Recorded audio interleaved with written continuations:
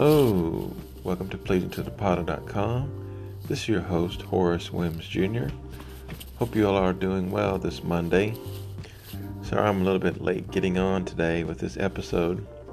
However, I spent most of the day at the doctor dealing with that painful health issue that I mentioned last week.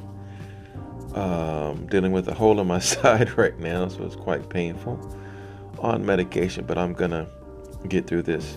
I wanted to hop on today and talk with you all about God's unconditional love.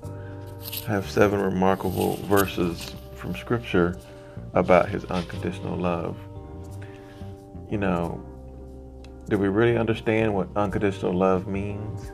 This past week was Valentine's Day. Notice I didn't say we celebrated it or observed it. As I've gotten older, I've realized this is not much of a holiday for myself. When I was truly in love, I did not need a special day to tell my fiancée exactly how I felt. I wanted her to feel special every day. This so-called holiday has taken me through a variety of emotions over my lifetime. I bet you can imagine, or can you relate to that? When I was a child, I remember my mother helping me cut out Mickey Mouse Valentine's Day cards for the girls in my class, or maybe for one of my favorite teachers. As a teenager, I don't really recall doing anything special for my girlfriend in high school. However, when I was a young adult and in love for the first time, every day was magical. Furthermore, Valentine's Day was another opportunity for us to do something special together. Despite our limited budget, we would find ways to make each moment together special. Years later, after our engagement ended, there were several unfulfilling relationships where I went through the motions on Valentine's Day. However, I knew in my heart there was no long-term future. It was something I chose to do as a gentleman. I've lived through ups and downs of several fractured relationships. However, I had forgotten about the one who has always loved me with an unconditional love. Maybe you've heard of him. I met him at the age of 5. I even asked him to come and live within my heart. His name is Jesus.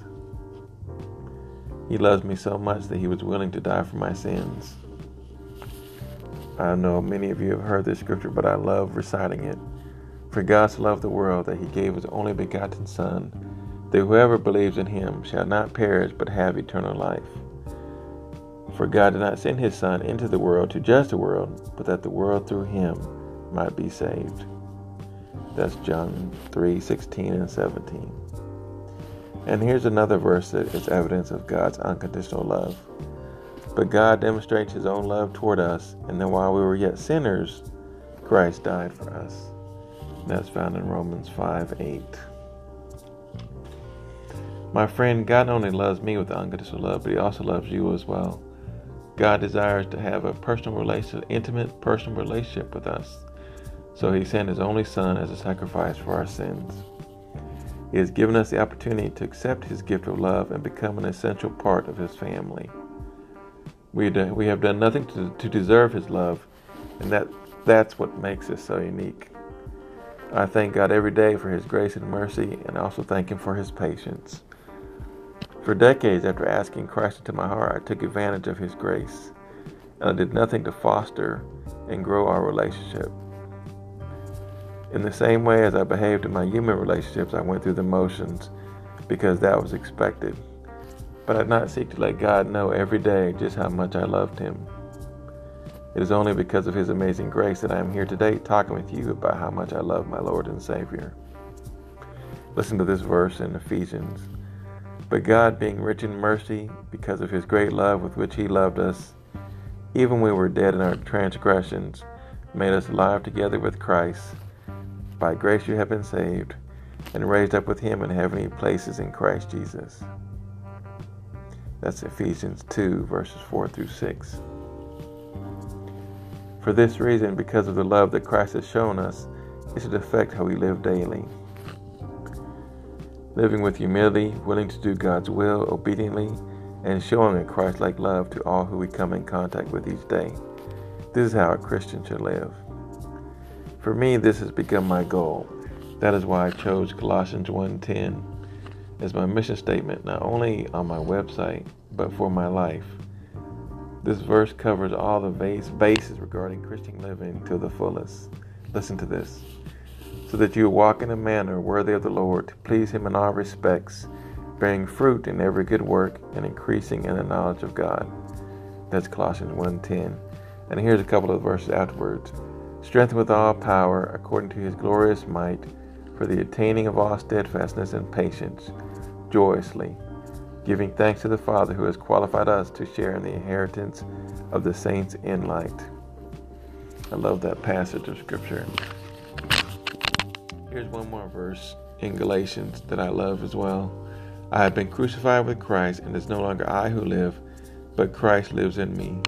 In the life which I now live in the flesh, I live by faith in the Son of God, who loved me and gave Himself up for me.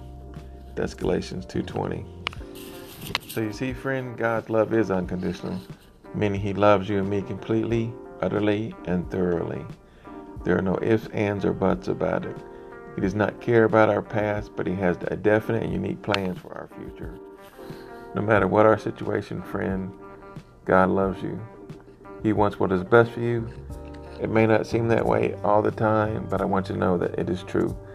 If you are a child of the King of Kings and you know Him as your Savior, God wants what is the best. And listen to this verse in 1 John. See how great a love the Father has bestowed on us, that we should be called children of God, and such we are. That's 1 John 3:1. I want to leave you with two of my favorite verses about God's love from one of the best chapters in the entire book of the Bible, and that's in Romans 8. In verse 28 it reads, "And we know that God causes all things to work together for good, to those who love God, to those who are called according to His purpose." Every time I am faced with the circumstances that does not make sense, I recite this verse to myself. Doing so reminds me that God wants the best for me. Even though I may be confused at times, I will trust Him. I want to leave you with one final remarkable verse regarding the unconditional love of God found in Romans chapter 8. Listen to these words and meditate on them as you hear them. "For I am convinced that neither death, nor life, nor angels, nor principalities, nor things present, nor things to come, nor powers, nor height, nor depth, nor any other created thing will be able to separate us from the love of God, which is in Christ Jesus our Lord." See, it's all come back full circle to Jesus Christ. When He came and gave Himself for us, even though we were sinners. What incredible love. I want you to remember that love that God has for you as you go throughout the day. Not only today, but every day throughout the week. And I hope you will remember some of these verses. Look them up when you get home, when you have the opportunity, when you get to the office. Remember how much God loves you and me. And hopefully that will affect how you live each and every day, knowing that you are so loved by someone so amazing. Well, that's all I want to share with you for today. Thank you so much for listening. This is Horace Williams Jr. over at PleasingToThePotter.com. I hope you have a blessed week, my friend. And remember how much God loves you. Take care of yourself, and God bless. I'll talk to you soon. Bye-bye.